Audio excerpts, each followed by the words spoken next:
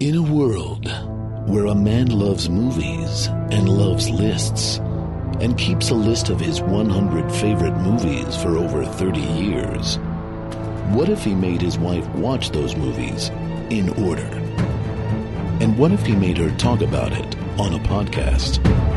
Would she like them? Would she hate them? Can this marriage possibly survive this podcast? Find out what will happen in a world called Craig's List. Hi, everyone. Welcome to another episode of Craig's List. This is Carla. It's a Carla's List, which means there is no fake intro. What? What do you mean fake intro? They're real intros. We just start the show on Carla's List. Which is, in and of itself, a fake intro of sorts. Okay, great. I'm Carla. I'm Craig. And today we are going to be talking about three of my very favorite movies. The Before trilogy by Richard Linklater. Before Sunrise, Before Sunset, and Before Midnight. Is that the correct order? Yep. Okay. I know my shit. And we have a special guest joining us all the way from Denver, Colorado. My best friend since this ninth grade. Since we were 14 years old, Angela Peterson. Hey, guys. First podcast appearance, Angie? Yeah. Congratulations. How do you feel about Congratulations. A little nervous. it? Angie is not a performer, although she's very funny. Much like your wedding, I'm the only non-performer that's probably been on this. Don't be intimidated. You know, I know we're kind of podcast celebrities, but we're very down to earth. Only Craig would call us podcast celebrities. Yeah, so at our wedding, Angie came to our wedding and we had a show for our wedding. I don't know if people know that.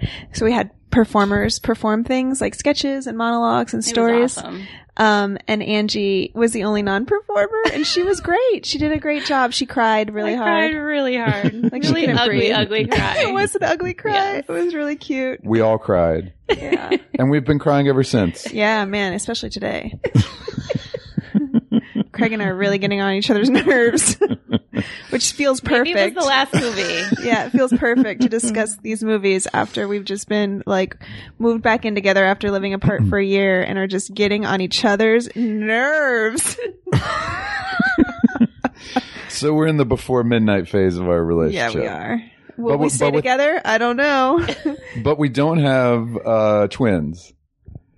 Unless you count Benny and Frankie. Yeah. Who don't look alike at all, but are two dogs. They're so sweet. Those are our kids.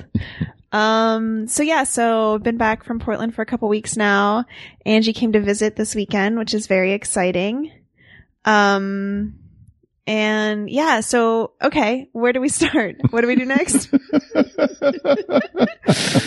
Well, what are these movies? So the Before trilogy is they are films directed by Richard Linklater. Did I say his name right? Yeah. Yeah. And starring Ethan Hawke and Julie Delpy. Yep. And they are three movies that were made 9 years apart from each other, concerning the same two characters, right? Yes. Celine and Jesse. Yep. And Celine and Jesse meet on a train in Europe in the summer of 1994. Yeah. And they decide, this is the Before Sunrise movie, the first movie, and they spend the whole night walking around Prague. Is it Prague? Vienna. Vienna. It's Vienna. Sorry, I knew that. As soon as I said it, I knew it was talking. wrong. Walking and talking like an Aaron Sorkin show. No, much better. Not as fast paced. Around Vienna, and they fall in love. And the first movie, there's gonna be lots of spoilers in this episode, you guys. So go watch them if you care. The first movie ends with them saying that they will meet at the same place in 6 months. Yeah. They don't exchange numbers or any information other than their first names. Exactly. Yeah. She's French and he's American, and they say they'll meet at the same place in 6 months. And then the movie ends, and you don't know if they ever meet again. Wow, what a perfect one-off romantic movie. And then 9 years later, the filmmakers got back together, and in the summer of 2003, is that right? Or 2002, I guess they maybe filmed I think it. it was released in 04. Came out in 04, Yeah. but I don't know when they shot it. So they shot it summer of 2003 because Okay. they always shoot it the summer before. Celine and Jesse meet again 9 years later in their characters' lives in Paris. in Paris. And you come to find out that Jesse did show up that day. and she didn't. And she didn't because her grandmother passed away. And so then it's in real time, shows them walking around Paris talking and catching up. And then at the end of the movie, they're in Celine's apartment, and it ends with her saying, "You're going to miss your plane." And then it ends. And we don't know if he actually does miss his plane and stay with her, or if he goes back to his family in the States. Do they get back together, or yeah? We don't know. What a perfect, ambiguous, two movies that beautifully bookend each other. Did not need a third. And then 9 years later, the filmmakers got back together in the summer of 2012 in Greece and filmed Celine and Jesse 9 years later. He did stay. He missed his plane and he stayed with Celine, and they got together and they have 2 kids. They're not married, but they live together as a couple, and they are having a hard time, and it is no longer romantic. Well, it's about their true relationship because they're finally together. Yeah. So those are the 3 movies before And then Sunrise. how does that end? That one ends kind of ambiguously. They've just gotten into a huge fight and they're kind of making up, like they're joking around with each other, and that's how it ends in the last one. But we don't know if they're going to get to, they're not even married, so I guess it's not that they're going to get Whether or not they're divorced. gonna stay We together. don't know if they're going to stay together or not. What a perfect encapsulation of a long-term relationship, of knowing somebody well. What a perfect trilogy. Does not need another one. So I read an interview with Ethan Hawke What? that said they would probably decide, like every 5 years, they usually let it go for 5 years, and then they decide if they're going to do another one. So they're probably deciding right now as we speak. if they're going to do another one. Yeah, because it's been 6 years. So Yeah. If they're going to stick to their timeline, they've got short time to figure that out. yeah. And then we'll see. We'll see if Celine and Jesse made it. I bet they do. I don't know. I mean, we can talk about this as we go through Okay. them. Okay. All right. So this is the part where you would say, this is the first time I saw this movie, right? Is it? And I don't sound like that. And So the reason that Angie is here, and we are talking about this, is because these movies mean a lot to Angie and I and our Yep. friendship. Angela is a huge Ethan Hawke fan, was obsessed with him when we were in high school, to the point where I painted the name Ethan on her bedroom wall, and Yep. it's still there. It is. In my home in Kentucky. you painted it on her wall. And how big letters? It's probably a foot tall. What's the font? What font was that? It's just bubble letters. I don't know. With glitter inside. Was it? Yeah. Now, what created your obsession with Ethan Hawke? Was it before Sunrise, or did it predate that? God, I've seen him in like Explorers, and he always referenced it because River Phoenix was in it. That was his first movie, Explorers. I think it was. And then Dead Poets. Dead Poets is probably what really triggered it when I was a teenager. Angie was obsessed with Dead Yes. Poets when I first met her, to the point where I painted Dead Poets on her She wall. Those are the only 2 things it's- left on that wall. It's still Just there. the words "Dead Poets," or you I did think like it's a- portraits of No, I Whitman? think it is just Dead Poets. I think it's just Dead Yeah. Poets. Yep. And I mentioned this on our Dead Poets episode that we did with Janet Varney. I think I mentioned this, but that we had a Dead Poets Society Yes. Yep. ourselves in our friend Marissa's For backyard like 2 weeks. for like 2 weeks. Angie was super into poetry, and she would read poetry to us.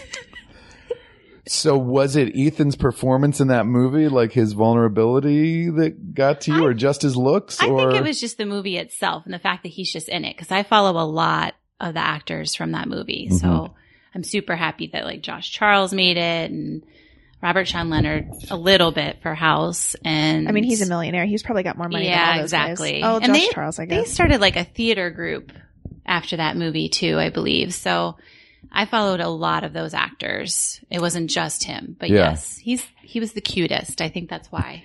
You loved his greasy hair. Yes. You loved how like dirty he looked. Yep. Reality Bites. We were obsessed with Reality Everything. Bites. We watched that Yep. like a million times over and over again. In Seen high it school. once.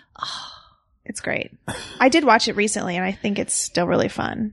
It's a great cast and the good music soundtrack. So That's a movie that I enjoyed watching when it came out, but it had almost no impact on me. But it was like your age, wasn't it? I mean, those actors are exactly my age, Yeah. you know, but I think it was for people who were in high school who were like aspirational of Yeah. being 20 I can see something that. Yeah. are the people who got hooked on that movie. that was Ben Stiller's first Yeah. directing movie, right? That actually transitions us nicely into why I think that we loved Before Sunrise, Mhm. because we were in high school. And okay, so here's my memory, Angie. We have not discussed this because I wanted to save it for the podcast. Okay, good. 'Cause Here's- I don't have a first memory of this movie, unfortunately. You don't? No. I don't really either, except here's what I think happened. Here's what I do remember. We were in I think we were at Sarah Ludwig's house, and we were going to go see Before Sunrise, like Okay. at the movie theater. Were you trying to convince Shout out to Sarah everybody? Ludwig. I haven't spoken to in 20 years. We couldn't get a ride to the theater. Which makes sense. And I remember you just started crying. Because you're too young to drive. We're too young. We're probably 14 or 15. Like, let's say we're 15. I think we were 15. Well, it 'Cause came out- in 95. But yeah, but if it came out early 95, we would have been 14. True. Okay. So I just remember you sobbing. Like, you were so I mad. was not dramatic in high school. Come on. You were so mad that we couldn't get a ride to go see the movie. And I think, at the time, okay, it was the 90s. Like, it's not like content is just easily accessible. No. It was at a small movie theater in Cincinnati. Yeah, because there was only one theater that played Independent independent films. films. And they would maybe get 3 of them. And I think that was like the last weekend they were going to have it or something. Oh. So it was like your last chance to see it on the big screen. And I tried to like console you. So we ended up watching Friends because you really liked Friends and that made you feel better. Well, thank you, Carla. You're welcome. But I think the first time we actually watched it was at your grandmother's house. I think you rented on it. VHS, yeah. So Angie's grandmother would let her have these sleepovers at her house, and her grandmother would just go into her bedroom and stay there all night and just let us have the run of the whole house. it was really sweet. And we were monsters. yeah, like we were loud and obnoxious. so loud. You would have like 8 to 10 girls over. and we would watch movies all night. all Like, night long. We'd stay We up. watch rated R movies. Oh yeah.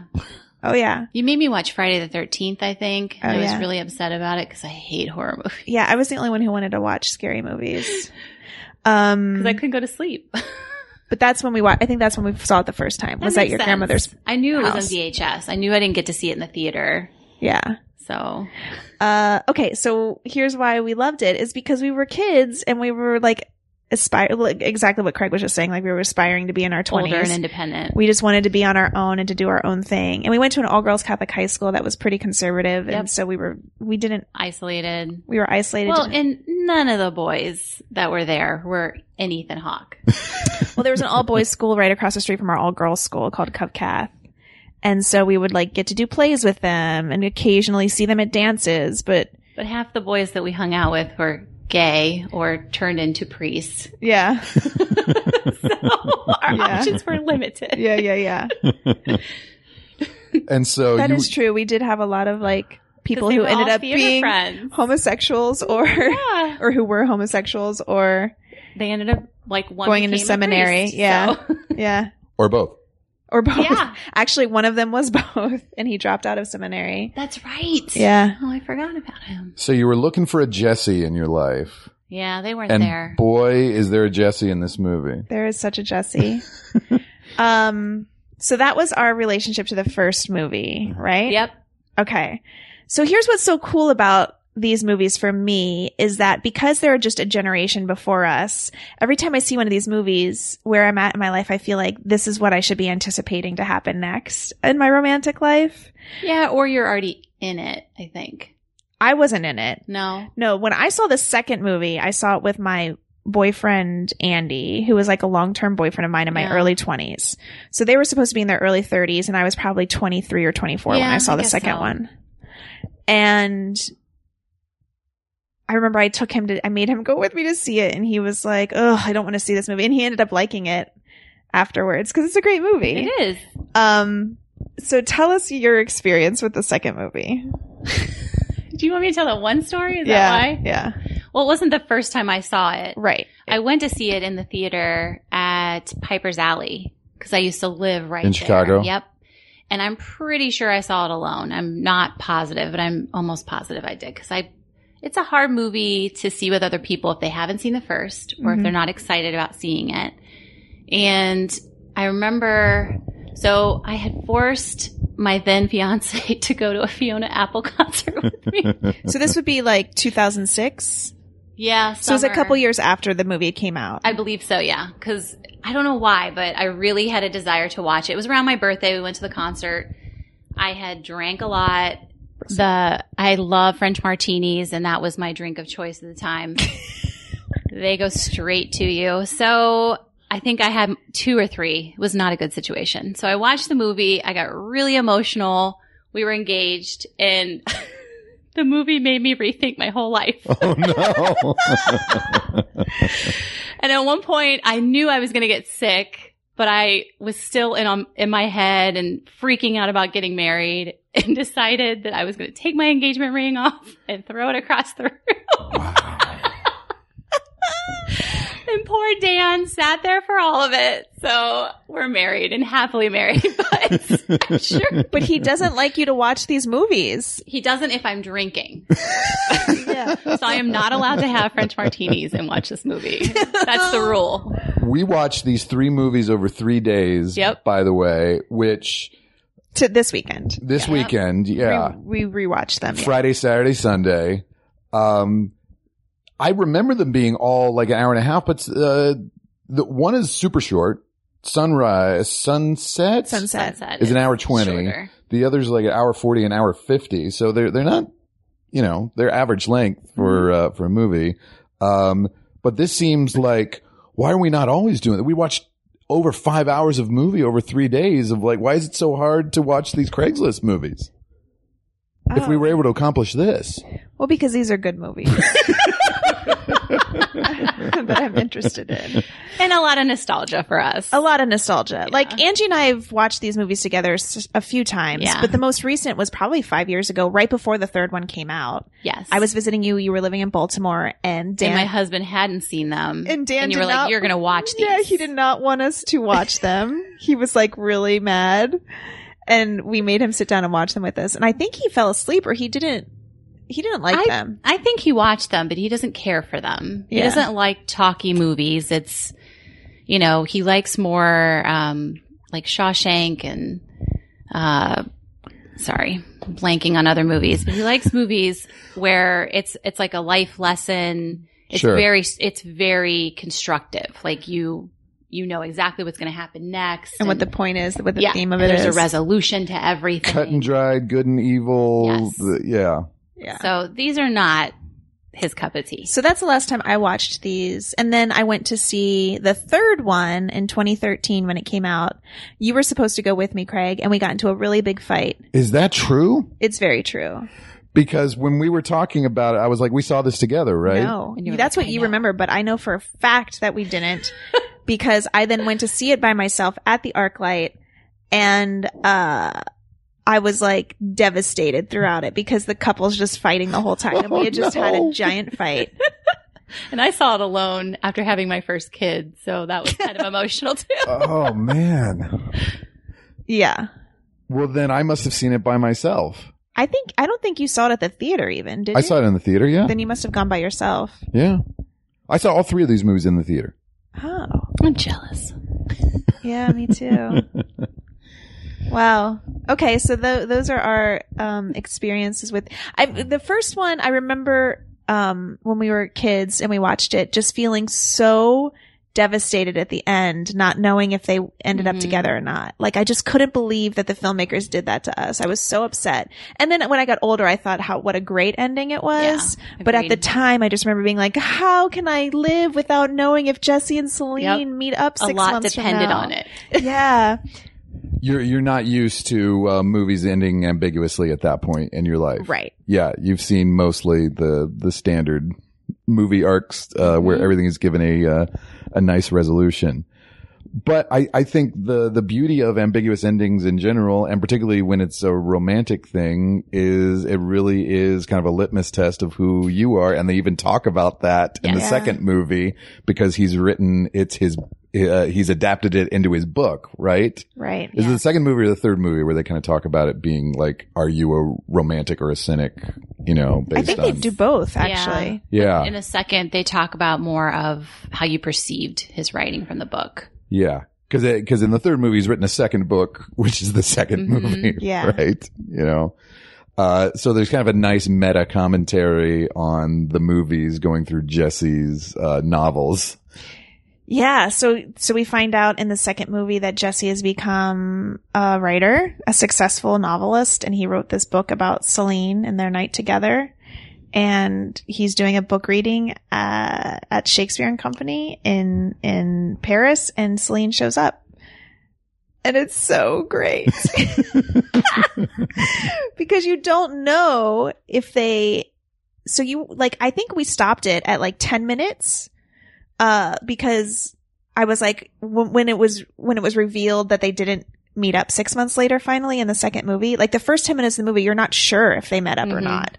Cause she's just standing there looking at him and he's kind of smiling at her and it kind of feels familiar. And so you think, oh, maybe they did see each other. Maybe they've met every year since then. Yeah, exactly. Just and maybe fizzled. Yeah. But then you find out 10 minutes in, like, oh no, they haven't seen each other since that night 9 years ago.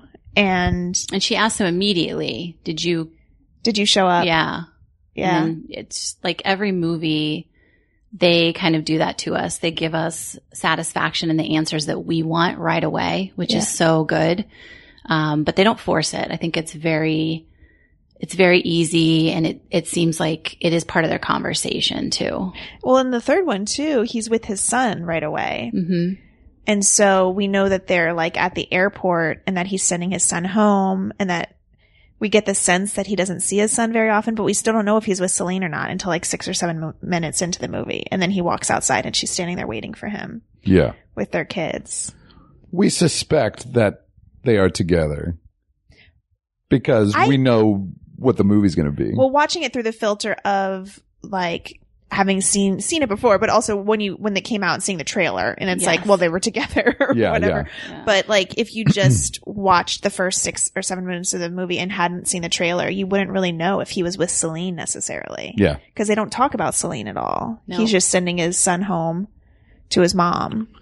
Yeah. It's cleverly done. Yeah. Well, I've seen each of these. This is probably the third time I'd seen each of these movies. If you had asked me just based on my memory, though, I would have gotten a few things wrong. I definitely thought they were married in the third one. I did not remember that detail. Yeah, I kind of forgot that as well. Which is interesting, that they've chosen not to marry despite having 6 or 7 year old twin daughters and have been together all that time. I also maybe vaguely remember all 3 movies being in real time, which they're clearly not. Only the second one is, but there is something about that tightness of the second one that's really effective. You know, it creates a tension, of knowing that he's constantly, needing to get in his limo to go to the airport to go back to the States, and they keep wanting to prolong their conversation and, that, they have to call his driver, have them pick him up, and then the driver's going to drop her off at her place, tell the driver to wait so he can go up to her place, so, it's riveting. Yeah, it is. But I mean, there must be some people that this is just not their cup of tea at all. Things that are this talky and philosophical too, because they talk about, love and romance and sex and just philosophy of life and dreams. And, I think there's some people who instantly will have that button pushed of like, this is pretentious. Mm-hmm. And I think it's changed now because of technology. Like the first one was set in a time where the second one, he asked her for a cell phone. Right. Yeah. But The first one, there's no cell phones, obviously. Nothing. So they just have to talk to each other. Yeah. Which is great. And then the second one, he's like, do you have a cell phone? So it's like around the time when maybe some people do, some people don't. Yeah. Yeah. So I think dating and, creating a relationship with someone with the first two, to me, it doesn't seem, I don't know. It's my kind of movie. So Yeah. it's one of those things where to me, it like seems perfectly natural that you would talk to someone for that long if you wanted to get to know them. But I get it. Because now, this day and age, it's probably whole other courtship rituals now. And then in the third movie, though, she's on her phone constantly. And he turns it off at one point. Yeah, he turns off her phone at one point. That's right. Yeah, I mean, this is kind of a mile marker clearly for you guys in your life, Yeah. I imagine you hope there'll be another movie. I hope there'll be a movie every 9 years. Oh, I hope so. I think it would be fun. I think there will be. Yeah. I mean, I think it's too, like, just knowing that they're ambitious people, Yes. that why wouldn't they? It doesn't make sense that they They're would very stop. dedicated to those characters, too. and, Linklater and Hawk pulled off Boyhood too, Right. shooting that over 12 years or Yeah. something like that, made a 15-minute movie every 12 years. I mean, we maybe talk a little bit about that. I mean, that's similarly ambitious project in Linklater's career. But it's similar to when we covered La Dolce Vita. I don't know if you guys remember our very first episode, but Still one of my favorites. Especially the improv at the end. it's a hit. It's a hit. But I remember talking about Roger Ebert's wonderful essay on that movie where he talks about kind of revisiting it every 10 years of like, movies stay the same, but their viewers change, Right. and how he's kind of used that at different points in his life. As he gradually got older into about the age of Marcello Mastroianni's character, and then got older than him and started pitying the character, like it starts out aspirational, then it becomes of like, I am this guy, then it becomes I was this guy or never was this guy. Like it's interesting. And also of like you guys as teenagers, like mooning for Ethan Hawke. It felt like watching particularly the first movie. I mean, it's really a through line of like how sex obsessed he is throughout all three movies. But it felt like at points during the first movie, like you're kind of grossed out by his game a little bit of like, Yeah. by how much game he's trying to work the whole time, Yeah. It was. but I mean, you're talking about a 24-year-old guy of Right. like, that's true for any 24-year-old guy who's backpacking across Europe by himself and picking up a girl, and probably true to Ethan Hawke, Yeah. or at least to this fictional character, Jesse. I don't know how close he is to He Ethan might be Hawke. pretty close In in terms of the talkie. But now, like being women in your 30s, like looking back at this 24-year-old guy, it's more like, of like, I know all those moves, of like, I mean, it's still romantic, certainly, but you can put it in a different context, I Yes, think. you definitely can. So they do kiss in the first one. They do have sex in the first one, though none of that's shown to us. Correct. But they, It's left ambiguous. yes, but they do kiss on screen a couple times, I think. Yeah, quite Yeah. a few times in the first movie. And then in the second one, they don't None. kiss at all, That's why it's the best. which is amazing. The sexual tension is so high in the second one. And then the third one, like, it's full on breasts. Yeah, but it's completely different. It's completely different. It's yeah. not the same as the first. But it's just so interesting that they made the choices that they like. The one where they're actually the most distant is the one where we see them be the most intimate on screen, yes. which is such an interesting choice, I think, and can like really. And I think that goes along with the whole like breaking down romanticism and like it's not always that romantic. Sex maybe isn't romantic at all. Well, yeah, the final movie, I mean, they're a long-term couple. Their friends get them a hotel room for the night so they can be apart from their kids, So it's almost like the pressure of just like, oh, we're in this nice hotel, like we've got to have sex, you know? Yep. And then they start getting into it, you know, her top is off for about 10 minutes of the movie, you know, to the point where just like her exposed breasts are like, are not erotic in any way, you know, and then it segues from them trying to make love, into being in this full on argument, you know, before she finally kind of like puts her dress, back on, you know? So, I mean, it is kind of like underlining like, the mundaneness of like being in a long-term relationship and even like being nude around each other is just like. Well, in the first one, they don't have the capability of having a room or a place to have sex. They end up doing it in a park. And in the third one, they're given a place and the time and they can't. Yeah. It's like a fight just to do that. Yeah. So. I mean, I think there is a romanticism in a weird way to the third one too, because it is like the romanticism of like just being with somebody for a long time and knowing everything about them and like that level of comfort. And that really is what a marriage, although Celine and Jesse, you crazy kids, you should get married. They're not, but you know, for all intents and purposes, it feels like a marriage, right? Yeah. You know? Yes. So, I mean, you know, it's not movie romanticism, but it is a romanticism of sorts, you know. But I mean, that's what's interesting to me. I mean, many things. I mean, this was so instructive and interesting to watch all three movies. They're all great. But they're not on your list. Good point, Angela. Thank you. Check mark. But I think I asked you this months ago too. I said, "Are any of these movies on your list?"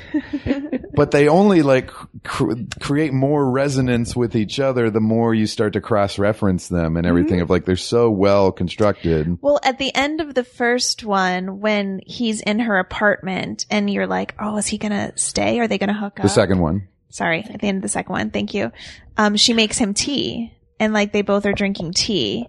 And then in the third one, she makes tea as she's just for herself. She doesn't offer him any. Yeah. And she's like, as she's fighting with him, she's like sipping on her tea. Or I don't even know if she drinks it. She just makes it. I think she just holds it. They even pour wine and don't have any. And then, so but in the first movie, they go into a bar and Ethan Hawke asks the bartender for a bottle of wine and he promises he'll send him a check.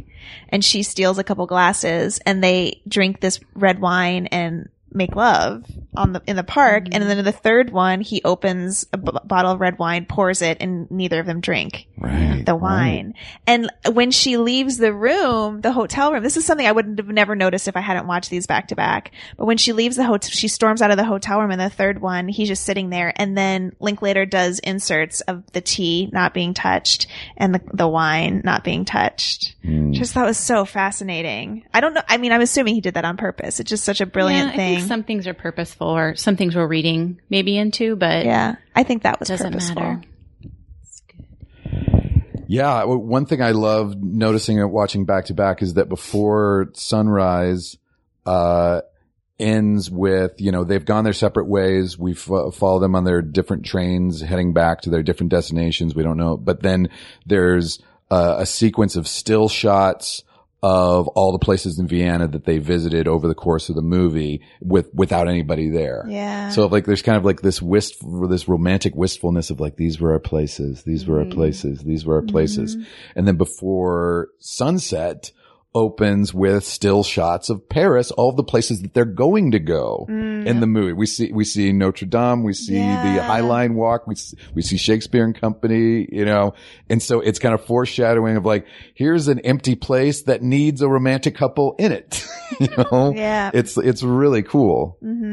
I'm in a movie club with some other dudes, it's super nerdy, and I missed our last, meeting. But my friend picked, Everybody Wants Some by Linklater, which is his movie about a bunch of, baseball players, at the University of Texas, you know, inspired by his college days. That's his last release, right?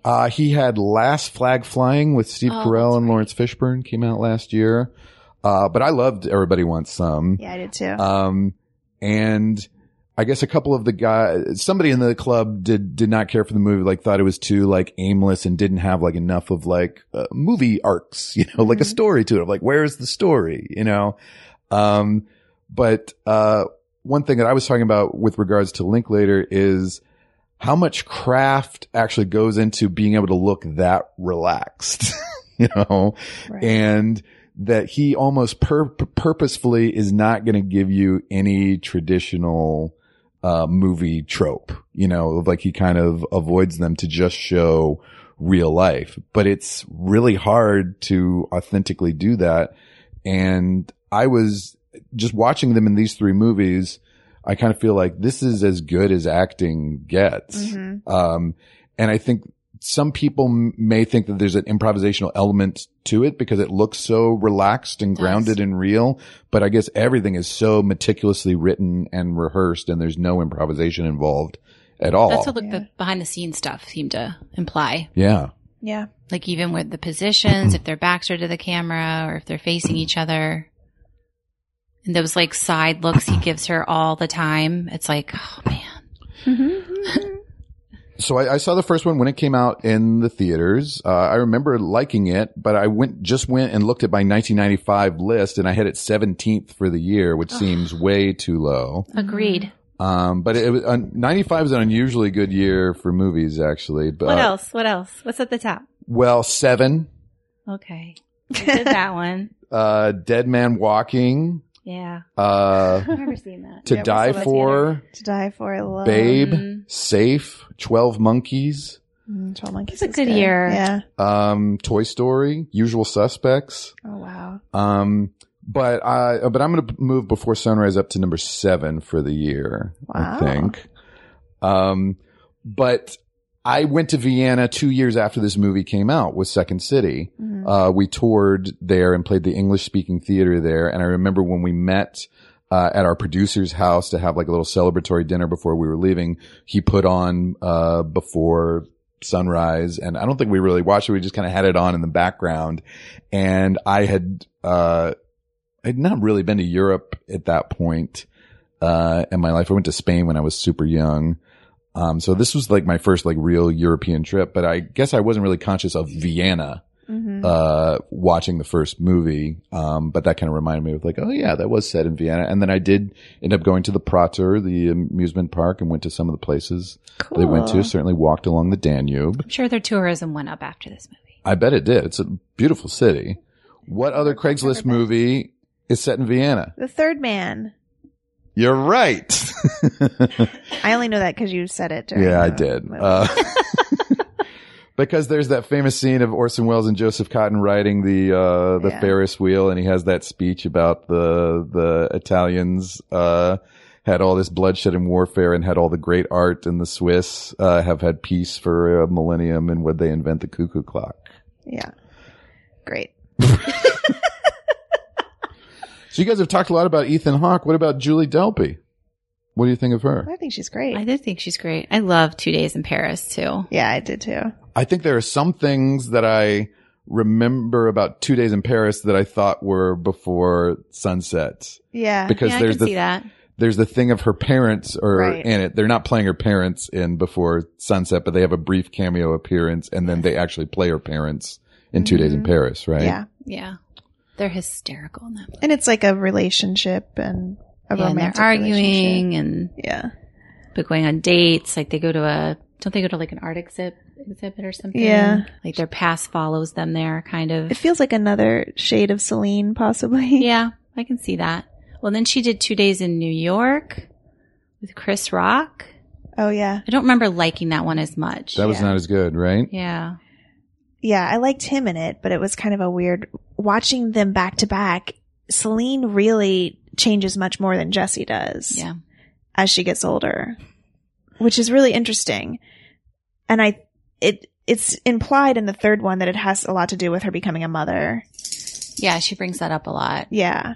But even from the first to the second one, like she seems so sweet in the first one and very romantic and kind of wide-eyed. And then in the second one, it seems like she's been hurt a couple times, Yes. you know, and she's much more cynical about love than even he is. And he's in a bad marriage, you know, Yeah. like he still seems more romantic, in the classic sense of like being naive. And it's also kind of a commentary of people's perceptions of women as they age too, because like that's her main concern in the third one, right? of like, am I still like a sexual being, you know? Or just like an independent person who can make my own decisions for myself and not have to, make decisions for her life based on her husband or her significant other, rather. Am I invisible now? You know, would you notice me on the train? Like that sort of thing. Whereas, you know, he's being a man, he's still allowed to like, you know, talk about sex and be horny and, you know, write books and talk he's still like, he's the idea guy who like in all the movies, like, hey, I've got this idea of like, what if it's a character? Right. Like, yeah, he's never turned that off. Yeah. We should say that, the first one was co-written with Kim Creason. Mm-hmm. And the second one was too, I think. Though then Hawke and Delpy got writing credit on just the third one or the second and the third one? Second and the third one. Because they were nominated for an Academy Award for the second one, I believe. And for the third one. Oh, and for the third one. I read that they also did a lot of the writing for the first, but they didn't get credit for it. And they were pissed about it, right? I think she was. Yeah. Came out much later. Yeah. Well, we have a lot of quotes. People, I won't pick them all, but there was a lot of talking going on. I didn't feel like I was talking hardly at all. I didn't either. Oh, God. Well, this is why we're not doing when we do a Carla's list, we're not doing the Craig's quotes anymore because I don't say anything during the movie. No, you were very quiet. I noticed. I just watch, listen, and learn. But we've got a lot of Carla's quotes and Angie's observations. She's feeling her oats and Craig's taking notes. Whatever they are, it's Carla's quotes. And Angie's observations. Obviously, I don't know which movie is which because I put in Sunset first when we were supposed to watch Sunrise. We might be able to figure it out. We did watch them in the right order, but at the beginning of the movie when Ethan makes his first appearance, Carla said to Angie, look who it is. It's your boyfriend. It's your boyfriend. And then Angie said, after watching him for a little bit, he does a lot of mouth breathing in this one. By the way, I once saw Ethan Hawke on the street in New York. I might have said this on this podcast before. We did together. Oh, you were there. I forgot. And then didn't you make him follow him a little bit? Yeah. I was like, let's follow him. We were in Chelsea. Yeah. And it was like it had been a snowstorm. That's right. And he went into his house. I know it was his house because my uncle lives in Chelsea and said that he used to see him all the time in the neighborhood. That was it. And then when I went to visit you, you're like, let's walk by it. Yeah, she came when I was staying with my uncle one time a few years ago and we walked by it. But I think he'd already moved. I think he lives in Brooklyn now. Oh, okay. That makes sense. I read sense. that somewhere. I should also add that you guys went to the movies yesterday and saw another Ethan Hawke movie. Oh yeah, we saw 4 Ethan Hawke movies. He's killing it right now. Yeah. He's doing everything. And you asked me if I want to go, and I'm like, that might be a little too much Ethan Hawke for me. Never enough Hawke. Never enough. I could watch him do anything. I really like him. Carla's made this vacation amazing because I don't get to see anything. Any adult movies? No. Yeah. And now I got to see 4 Ethan Hawke movies in 3 days. We should say because you have a 5-year-old, not because you're just that too. watching kids movies. Not because my husband's banned me from watching them. They're already kind of anticipating couples growing old together because the first movie begins with a German couple arguing on the train, which is what gets them together, you know? So, I mean, it's kind of an accidental bookending, but it's still interesting. Well, I don't think it's accidental. Ethan Hawke said in that interview I was reading when they were asking him if they were going to do another one, he was like, it's kind of perfectly ended because we opened with a middle-aged couple arguing and the last movie ends with a middle-aged couple arguing. Yeah. Wow. Which is what we become. And he was like, he was saying he wouldn't be disappointed if there wasn't another one, but I bet there will be. I mean, rule of threes. I do love, the idea of the rule of threes. I want to see them in their 50s. I mean, the thing is that based on the timeline, it would be when the characters are exactly 50. Yeah. This next one. Yeah, it would. His first idea that he pitches for her is basically like people doing, vlogs. Yeah. Right? On YouTube. Yeah. You know, so that's a weird kind of, anticipation of something that is totally a thing now. Yeah. He's like, I have this idea for this thing on the train. Everything he pitches, I feel like, is a Richard Linklater movie. Yes. Like it would be something he would do a movie on. Cause like Slacker was it wasn't a sit down, I'm telling you a story, but it's snippets of everyone's stories in a path. So, Yeah. Oh, we forgot to mention we watched Waking Life too. Or the part with just the scene. There's one little scene with their characters in Waking Life, which is obvious. Is it a dream? You know? Yeah. I don't think it exists in the timeline. It's not canon.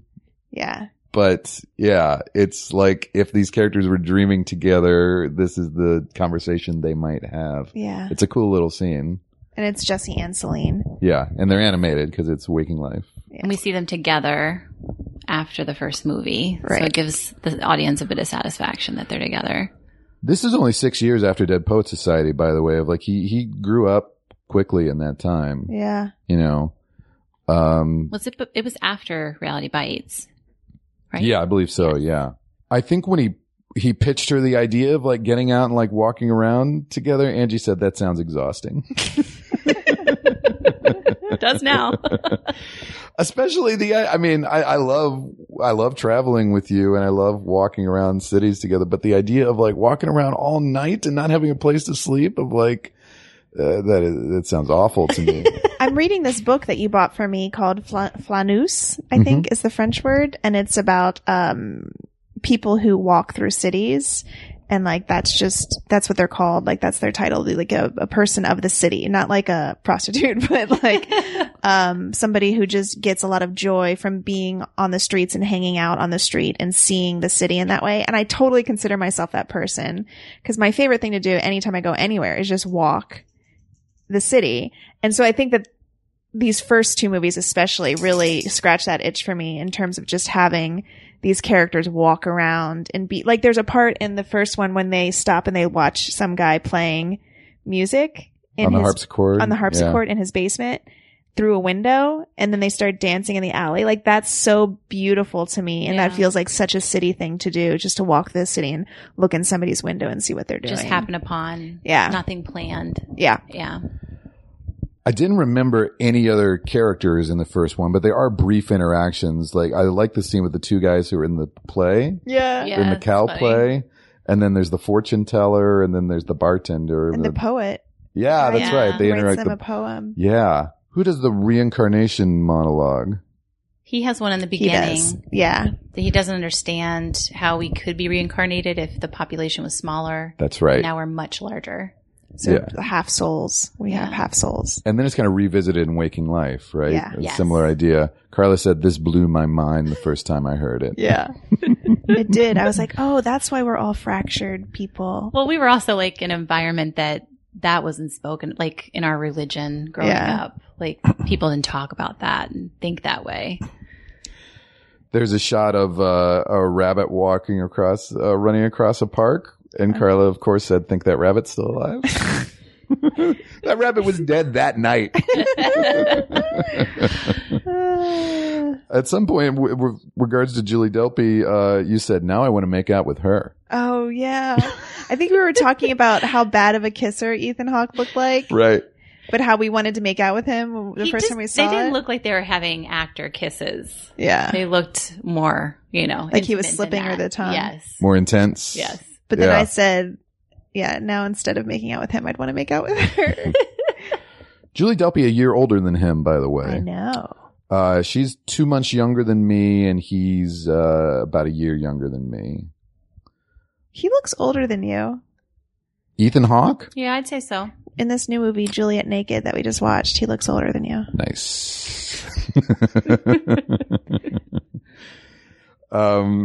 Yeah, we have diverged. I'm getting younger and hotter. Well, okay, I didn't say any of that. What is You Are Stardust? Oh, that's the that's the fortune teller. That's the fortune teller. Yeah. It kind of leaves them with that thing of like, you are stardust. And Carla said, I love it. That's me. I think you would play the fortune teller. Yeah. I'm the fortune teller in that movie. Yeah, Celine is definitely different in the third movie, but I think all throughout in all three movies of like, she has like a wonderful ability to kind of call him on his bullshits. Yeah. You know? So that there's this attraction and also friction between them, which is also part of attraction, right? He calls her out on some of her idealism too, even though he comes off as such an idealist. He's a bit more of a cynic when it comes to the In the first one, he's fortune-telling. he's more cynical, it seems like, in the first one. Or more, I don't know if cynical is the right word, but more, suspicious. Yeah. And he calls her out on that a lot, I think. And she becomes much more suspicious as the years go on. They go randomly into a club and start playing pinball. Carla said, this seems so absurdly cool to me, this scene. I remember, cause we didn't ever get to do anything on our own. No. I mean, You're kids. we were kids. Like we would go to the mall, I guess, but like there was no such thing as like a cool coffee shop or and also just a bar. Like we weren't allowed to go to bars. So just the fact that they just went into this bar and were playing pinball and just standing there talking and drinking beers and playing pinball, I was like, this is so cool. How weird is it now that Cincinnati has a huge hipster population, and even like Covington, Kentucky, like has like a cool stretch. Yeah. It's weird. It is weird. But they're still like 10 years behind everybody else. Sure. There is a really cool arcade in Cincinnati now, like a old school arcade. Really? Is it a Yeah, bar? a barcade. Yeah. There's a couple of those in Denver. Is that where we're going to hang out when we move back there? Boop.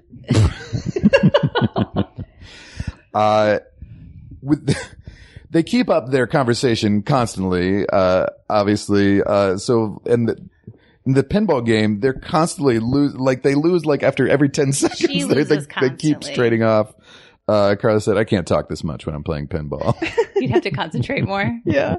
Well, you also said the pinball machine looked like it was in slow motion. It's just, that's what machines were like back then, of like, it was super slow. Like it just took forever for the ball to roll back down. Also, in the third one, she references this scene. Well, she doesn't talk about it directly, but she talks about how you have to let men win. So in the third one, she's saying like she was letting him win at pinball. That's right. Yeah. But if you go back and look at that scene, she Doesn't look like it. Does not look like it. She doesn't look like she knows how to play at all. No. She finally has a longer monologue at some point in the first movie, and you said finally he shut up and just listened to her for a minute. Oh, really? He definitely dominates the conversation in the first one, and she definitely does in the third one. And the second one. She I does would in have the to agree second with one that. too. But all throughout, definitely the first movie, definitely the second movie. I didn't watch the entire third movie with you, but Carla was doing a lot of, a lot of isn't that romantic, sighing throughout. Hey buddy, give me that weird cow necklace you've got. That was the bartender Oh, yeah. in the first one. He had a cool necklace. You can cut some of these. I love the idea of this is so romantic in the sense of it feels so young and innocent to walk into a bar and be like, hey man, see that girl over there? I'm crazy about her. I don't have any money left. I don't have any money for a bottle of wine. Is there any chance that I can send you a check? We never got any closure on that. And But he actually paid him. But then the bartender being like, okay, sure. It's just so romantic that he's like cool with it. Yeah. That's a bit of a movie thing. It is, but it isn't. I mean, you said that you did that, right? Well, I was in Michigan and I went to a store and I saw a pair of earrings I loved and I didn't have any cash or credit cards or anything on me. And the person actually said, it's okay, send me a check. I mean, this was like 5 or 6 years ago. That's Wow. insane that people have that trust.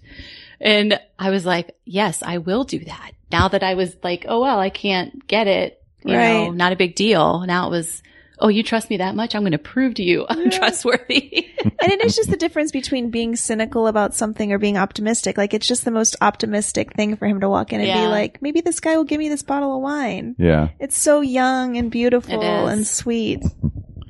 We're not young and beautiful and sweet anymore. We're old, we're middle-aged, and we're cynical. And we would never ask for a free bottle of wine because why would they ever give it to us? He has this thing in the first movie of like he's only everything he's done, he's been there. Yeah, like He's the been very there for obvious. everything in his life. He's been there for everything. So like people are sick to death of themselves because they're always around themselves. Oh, yeah. And Carla said, that's me for sure. Yeah. And then when they finally are lying down in the park next to each other and In the grass. they lean in together to kiss, Carla ruined the moment by saying, oh God, I just came in my pants. Sorry. And then you signed off the first movie by saying, beautiful. Mwah. Before sunset, we're in Paris. Can I just say real quick that going back to that Ebert thing of how, watching La Dolce Vita, it changes for him as he gets older. Yeah. Like watching the end of that movie, like I said before, when I was younger, it was just like, oh, this is so upsetting. I don't know if they're going to get back together. Like, how can we end this romantic movie this way? Watching it now, just even removing the fact that I know that there's sequels and I know what happens, like watching the end of it now makes me so sad, equally sad, but in a totally different way, where I'm just like, oh, I'm older now. Like, I'm not that age anymore. Like, that time in my life has passed me by. Like, I'm never going to feel that way about somebody again. It's true. Yeah. I think that's why I had the reaction to the second one when I was drunk. Yeah. Like that promise of like that new beginning, like that's or that not- like you'll never have that first kiss again. Yeah. Or that nervousness of will they, won't they call me, text me, stuff like that. Yeah. Well, the first one is like that just animal attraction of just like you see somebody, you feel something for them, but you know nothing about them. And it's just the kind of the getting to know each other, slowly revealing parts of yourself, trying to impress them, trying to put on a persona of sorts, the second one is it's been 9 years. They haven't seen each other since then, but it is kind of like the thing of like, that's the difference of the flirting when you've already made up your mind of like, this is the person. Right. Yeah. So like in the train in the first one of like, they like each other, but they don't know, is this the person? The second one, they do, Yeah. So then you flirt differently in that case. Yeah, but it's still 9 years later. So they're also like, there's the complications of will life. I like this person 9 years later? Yeah. Are they different than they were 9 years ago? So there's actually, it's more tentative in a Yeah. way, Yeah. They are kind of even then like slow to reveal information and to tell the truth to each other. I think for me, the second one is even more about, it's less about are they the same kind of person, and more about do they feel like Celine thinking, do I still feel the same way? Yeah. And she does, and I think it surprises shows up for her. that reason. Yeah, She's showing up to either put this in her past or revisit that small possibility that they could be back together. And I think that's what's, and specifically with Julie Delpy, like you can tell that she's conflicted. Like when he pulls her on his lap, Yeah. and she's like, But she also knows really he's married. embarrassed. Well, of course, Yeah. But it's also like that conflict of like, I do have feelings for this guy, but it's not sweep me up in your arms. She immediately recoils when he pulls her onto his lap. Yeah. Which is an interesting reaction, and like even though you can tell she still likes him because she still sits next to him. absolutely. Right. But in the fantasy of just like the man sweeping me away and pulling me onto his lap, but of like when the reality happens, like, oh, I don't know if this is right. Yeah. They do kind of call out the thing right away of like, I was mad we didn't exchange phone numbers. And Angie said, that was a little unnecessary, don't you think? And Carla said, no, because they didn't exchange fucking phone numbers. I was really mad about that. It's interesting that she has all these lines in 2004 about the world is going to hell. Like this is the Bush Cheney administration. Yeah. We're in a different world is going to hell 14 years later. But as she's saying that, Carla said, as this guy is just spraying the sidewalk with water. Yeah, he was like, This not guy's like cleaning up anything. wasting water in the background. What does she do exactly in the third one? Is she works in the environmental? Yeah, she's still doing environmental work, but it sounds more political, more like she's working. It sounds like she's about to take a government job and she's been working for nonprofits. Yeah. I think that's the conflict in the third one, right? Yeah. And she says, I think in the second one, she did work for the government and it was bad or something like that. Yeah. That was my That she memory wanted of to it. work for nonprofits. We walked some of those areas when we went to Paris on our honeymoon. Yeah, so even though it's in real time, I mean, I know that they do have some cuts. I think Andy Sure. was saying like the longest take is 11 minutes or something. in the second movie. But I don't feel like those places are that close to each other. Are they? Like the bookstore isn't that close to the High Line, is it? No, I don't think so. I felt like that was cheated. Yeah. quite a Notre bit. Dame is definitely right across the river from Shakespeare and Company. Right, but they go to the High Line first and then they do the Notre Dame thing. Yeah, I'm sure somebody has written whether the geography checks out or not. Yeah. You know, go to IMDb, continuity errors, and Does it bother you that much? It does because Notre Dame, we stayed around Notre Dame and we had to take a train to get to the High Line. No, it doesn't bother Yeah. me that much. we keep calling it the High Line because that's what it is in New York. I don't know what they call it in Paris. Yeah. But it's the same thing, Well, basically. it bothers me because it's real time, right? Yeah, so, true. So we're, if they had cut around the day, that wouldn't bug Yeah, me. because the first one, it doesn't matter. Yeah. But there are some long takes in all of these movies. I mean, it's very impressive. And also, I don't know how long that High Line is there. So there, it's very possible that. Maybe it does. Maybe it does go that far. Also, it bugs me after having been to Paris and been to that bookstore, The bookstore. the bookstore, that it's so tiny in there. So there's no way they could have had a signing table. There's no way. But if you see it when there's the long shot or, a wide shot of that room, they actually, the table, it's just a table, not a table, but like a slab of wood put on top of stacks of books. Oh, really? Yeah. So if you go realize back and that. see it, which I thought was really interesting. But I just remember being in there and like barely being able to walk around. Also, Paris was, when we were there, it was insanely crowded everywhere that we went. Oh, yeah. So I don't know how they did this in summer. Yeah. Like that's very impressive to me because it was so crowded everywhere we went. Hardly anybody on the boat ride that they go on, right? Yeah, like they're just walking through the streets and occasionally somebody's passing behind them. Yeah. Like I don't know how they did that. I guess they must have shut down the streets to do it, right? Yeah. I mean, it's the only way to do it. Yeah. Well, those behind the scenes we saw, there was 10 people in Yeah. front of them, 3 Yeah. with cameras. Like they have multiple cameras. So Do you think these movies reveal Ethan Hawke's real game? In talking to ladies? I think he talks a lot like this in interviews, Yeah, where it's like I don't stream of know. consciousness sometimes. And You're really stuck on Ethan Hawke's game. are you trying to formulate I it? want to learn. I want to learn from the master.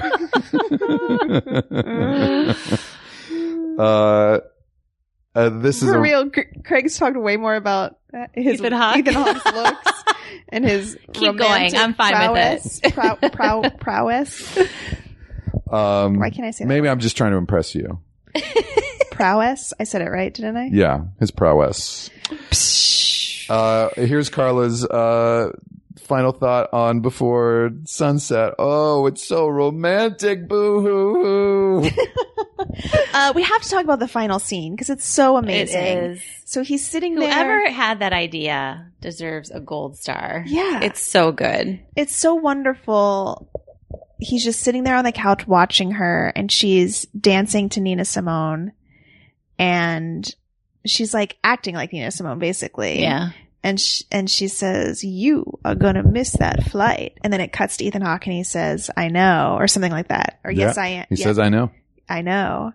And then he smiles and it goes back to her and she kind of smirks and she keeps dancing. And then It cuts to black. it cuts so good. Yeah. It's one of my favorite endings to a movie Yep, ever. agreed. Because you have more of a sense this time. Like, it just feels more optimistic than the first one did. The ending, Yeah. like it feels like, oh, they really could end up together, which is wonderful, but it still doesn't answer it for you. It lets you decide on your own. Yep. It's a better ending than any of the movies in your list. It's a good ending. I've had a lot of great endings on my I don't know list. what you're talking about. You're willfully choosing to forget. So Before Midnight, 9 years later, they're vacationing in Greece. He's staying at some writer's house on some fellowship or whatever. They're saying goodbye to his 13-year-old son from his previous marriage. sending him back to the States. So that's part of the conflict of, he wants to be closer to his son. She wants to stay in Paris. He maybe wants to move to Chicago. He feels the guilt of his choices in life. Yeah, I definitely don't get the sense that he wants to move to Chicago. I think he just feels terrible that his son has grown up without him. Yeah. Oh, Angie noticed something cool, right away, which is the son is wearing, Chuck Taylor's, which is what Ethan Hawke is wearing in the first movie. Yeah. And then, saying goodbye to the son, and how traumatized he is by kind of saying goodbye to him. Angie said he wasn't thinking about this on the couch, was he? And then there's a whole conversation about being led by your dick, like later in the movie, Yeah. which kind of underlines that. And Carla during that scene said, Ethan Hawke is such a good actor. They have our Toyota RAV4, by the way. They do. The exact car that we drive, I We think, should is. have an argument in it later. Oh, we've honored that movie About many taking a job times. that you're like, I'm not sure if I want to take this job. Exactly. You guys notice his voice is lower and scratchier in this. Yeah. Yeah. Here's Angie on the twins in the back seat. They look like they're from a horror movie. She said they look like conjoined twins at one point. His latest novel, I couldn't even write down the whole title. It's so pretentious, right? It's like temporary cast members of a long-running production. Something. But it's It's meant to be ironic, Yeah. right? Yeah. I think he knows it's a funny title, but it is almost like sending up the pretension that people think these movies have. There's so many more characters in this one than there are in any of the others. Yeah. There are. I didn't dig Different that age as groups. much this time around. Oh, I did. You're wrong. Because it kind of contrasts them with other couples of other age groups, right? There's a very elderly couple. There's a couple a little older than them, more middle-aged, who've been together longer. And then there's a couple of young lovers, right? And they have this long Well, and the older lunch scene couple together. aren't together. Yeah, they're just friends, but they're Yeah. talking about They're- their dead spouses. Both That's sound right. like widowers, Yeah. So they're kind of almost back to a dreamlike state about their relationships Yeah. because they miss their spouses so much. Exactly. I love that. And I loved even more this time the separate conversations that Ethan Hawke has with the men and then Julie has with the women and then the other guy, just showing you like, it's so great because the other two movies, it's just the two of them having these long conversations or these deep conversations. And Ethan Hawke is talking to these men in this scene the way that he would have been talking to Celine in the other movies. Like he's pitching them ideas and like talking about, the thoughts that he has about what he wants to be writing. Yeah. And you can just imagine, I think what you're supposed to be imagining is like Celine rolling her eyes, like she doesn't want to hear it anymore. So he's Right, talking to right. these men about it instead.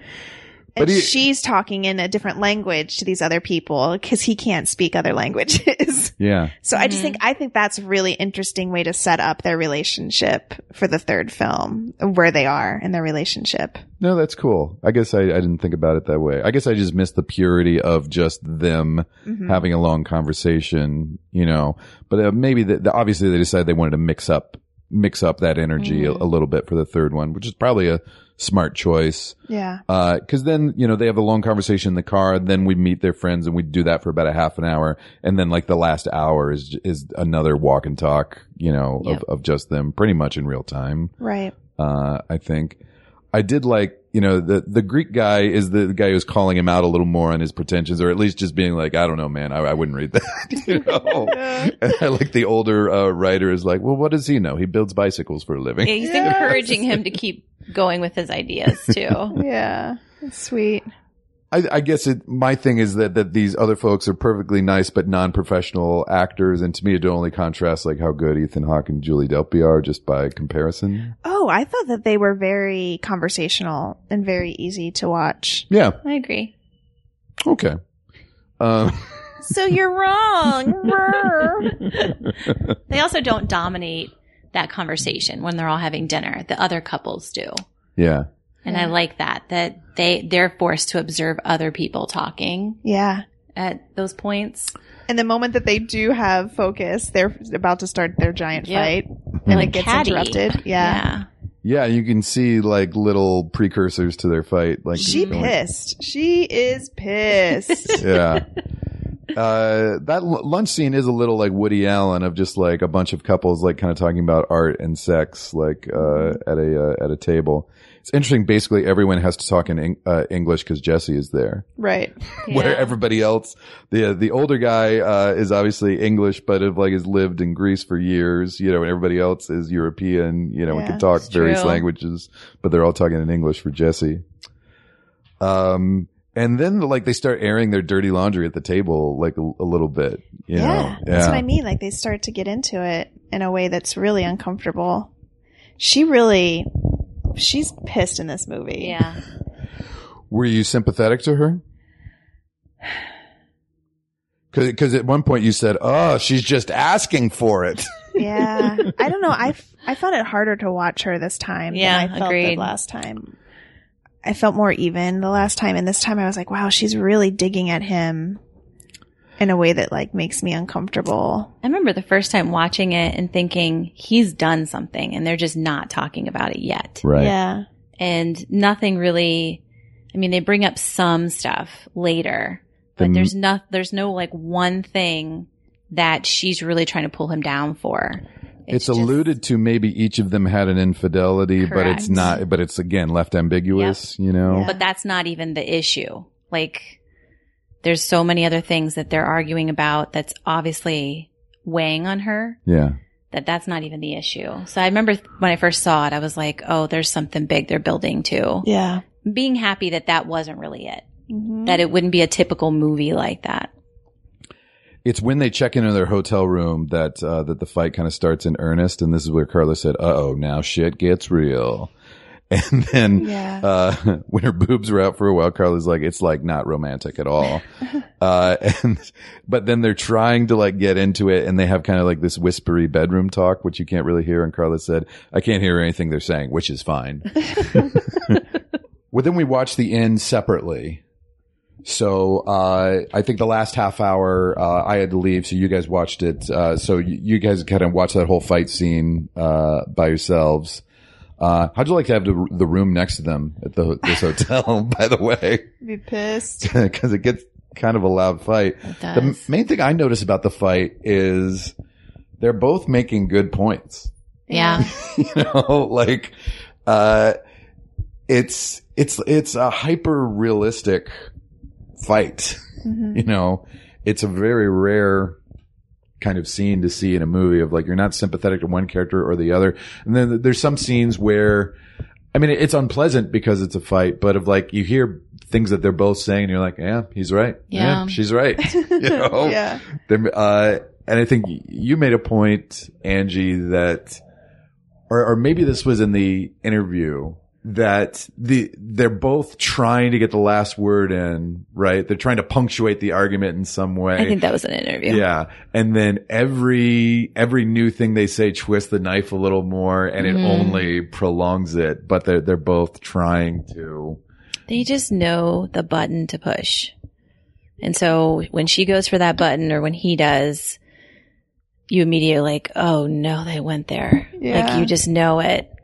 Well, we were talking, Angie and I were talking after we watched it yesterday, and you were saying how you felt there was an ebb and flow of the argument where they get really nasty and then they cool off for a second and joke around for a second, and then they say something again that is nasty. I think I don't know, for me, in real time, it's not going to happen that quickly. I have to walk away from the situation and come back to it.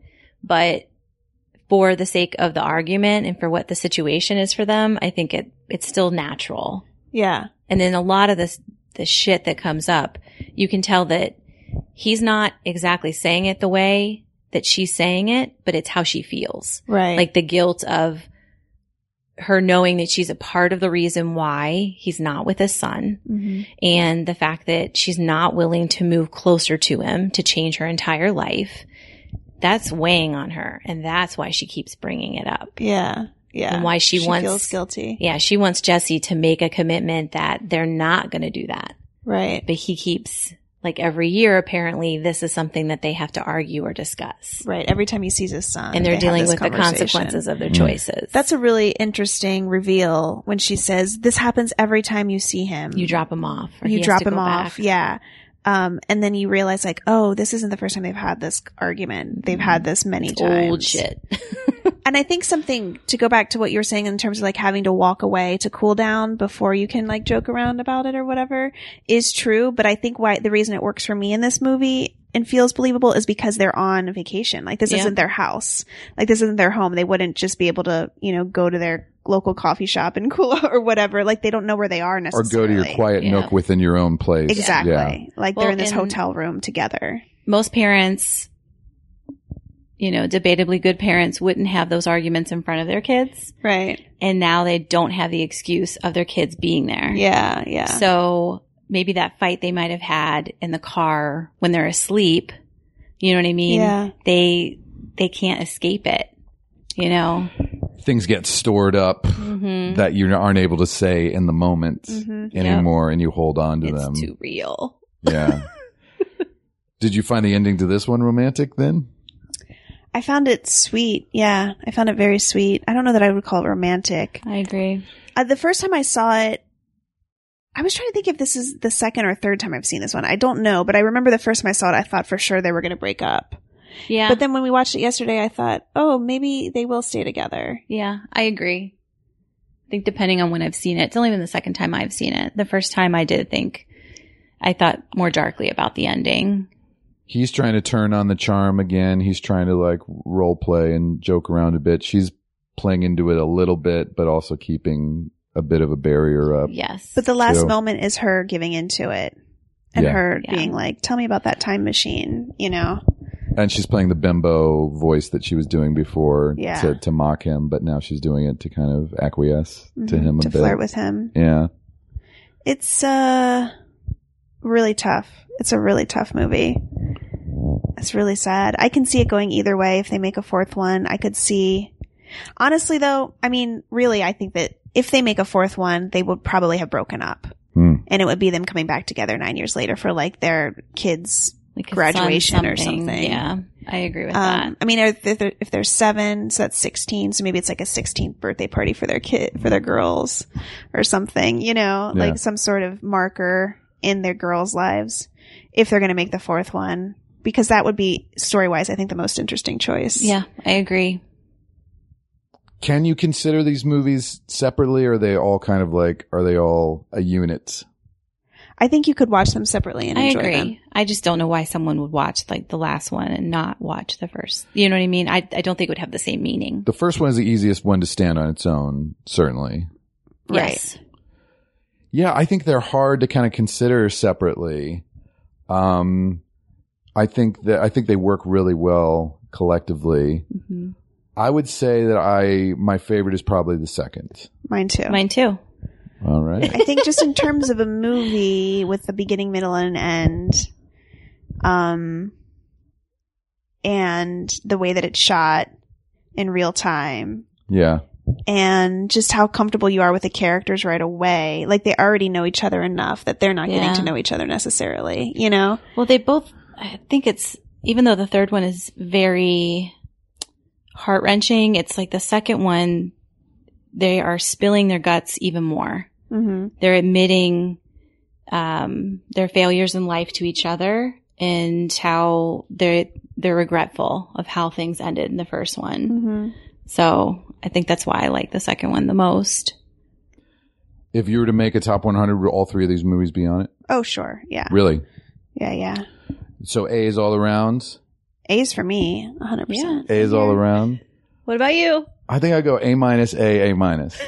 Okay. But I like them all and recommend them highly. Yeah, I would go A plus A. I think I have so some A pluses in there. I think I have Sunrise, as I said, 7th for its year. I had Sunset at number 6 for its year and Midnight at number 5 for its year. Oh, wow. but that's, obviously I prefer the second one, but some years are just more competitive Yeah, sure. than others. Sure. Oh, and her songs in the second one we should talk briefly about. Okay. The Just one how great they are. the one she plays for him? Yeah, she plays him a waltz, Mhm. and it's fucking romantic. It's so cute when he It's hears adorable. his name. His It's- eyes like pop open. Yeah, it's one of the most romantic scenes in a movie I can think of. Yeah. Mm. Well, again, she's like bearing her heart to somebody she already knows she's lost. Yeah. Ugh. And it's her version of his novel, basically. Yeah. He wrote a novel, she wrote a song about Yep. the same thing. Yep. Yeah. I actually love that scene in the third movie where the desk clerk wants him to sign the books and then wants her to sign. She really doesn't want to No. fucking sign. Yeah. And later the she's books, like, you're never ever allowed to use me in one of your books ever again. Or anything that I say. Yeah. And he's like, well, you married, or you're with a writer. I keep saying Yeah. married. They're not married. You're with a writer. So I take whatever I want from life and write it. But it really is the first, it's a strong indication of the stress of living with an artist and them turning your life into art and how much she resents that. Yeah. Yep. Whew. Luckily, we're both artists, so. Right.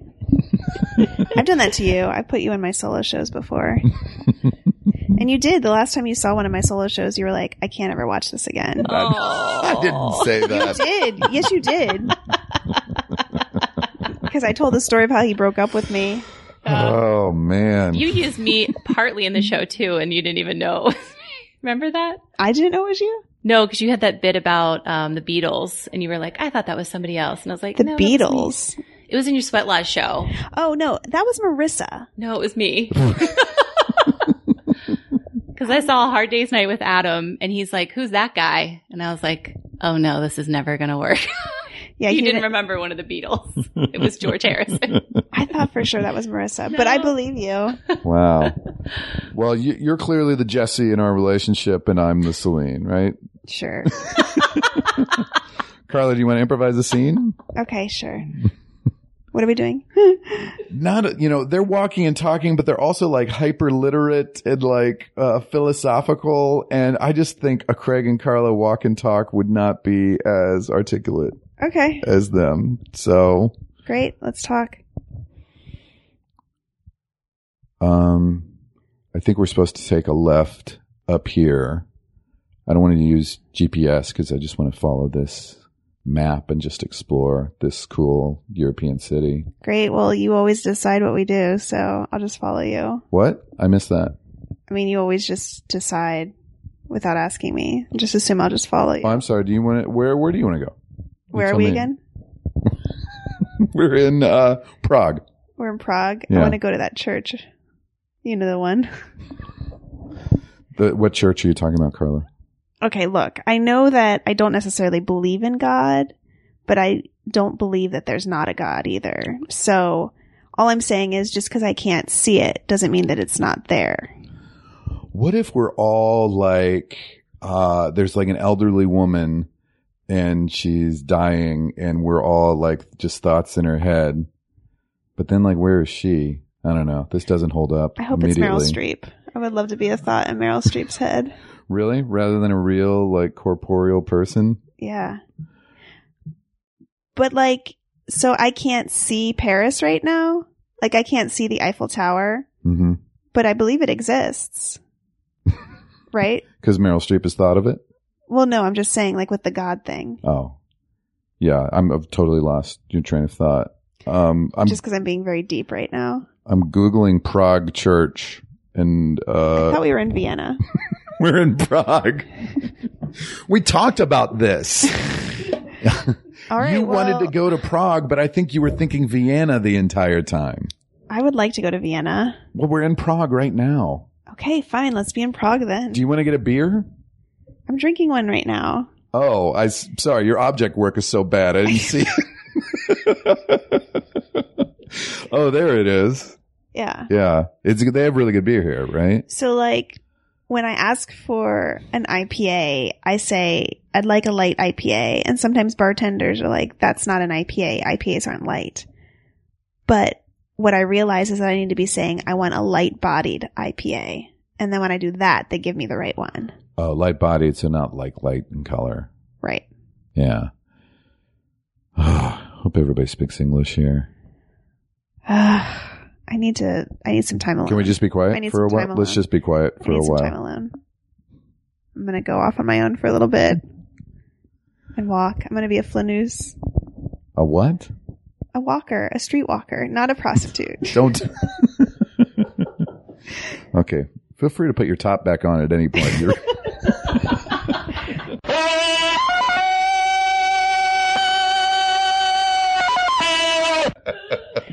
Thank you, Angela. Thank you, guys. Angie, thank you for joining us. What a delight. Angie, we'll see the next one together, huh? Yes, we need to make a point of that. I think we tried to do that with the last one too. Yeah. Or you were on me. You're like, when are you seeing it? Right. Because you didn't have many people to talk to about it.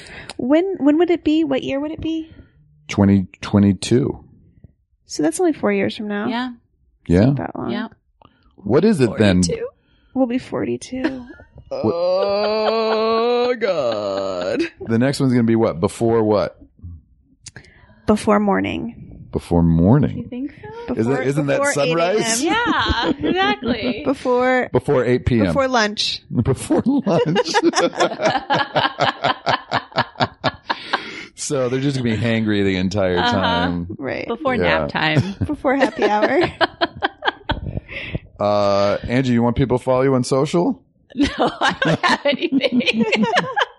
You've got an Instagram. I do. It's good though. You're actually a photographer. You're a photographer. I am. I do weddings and families.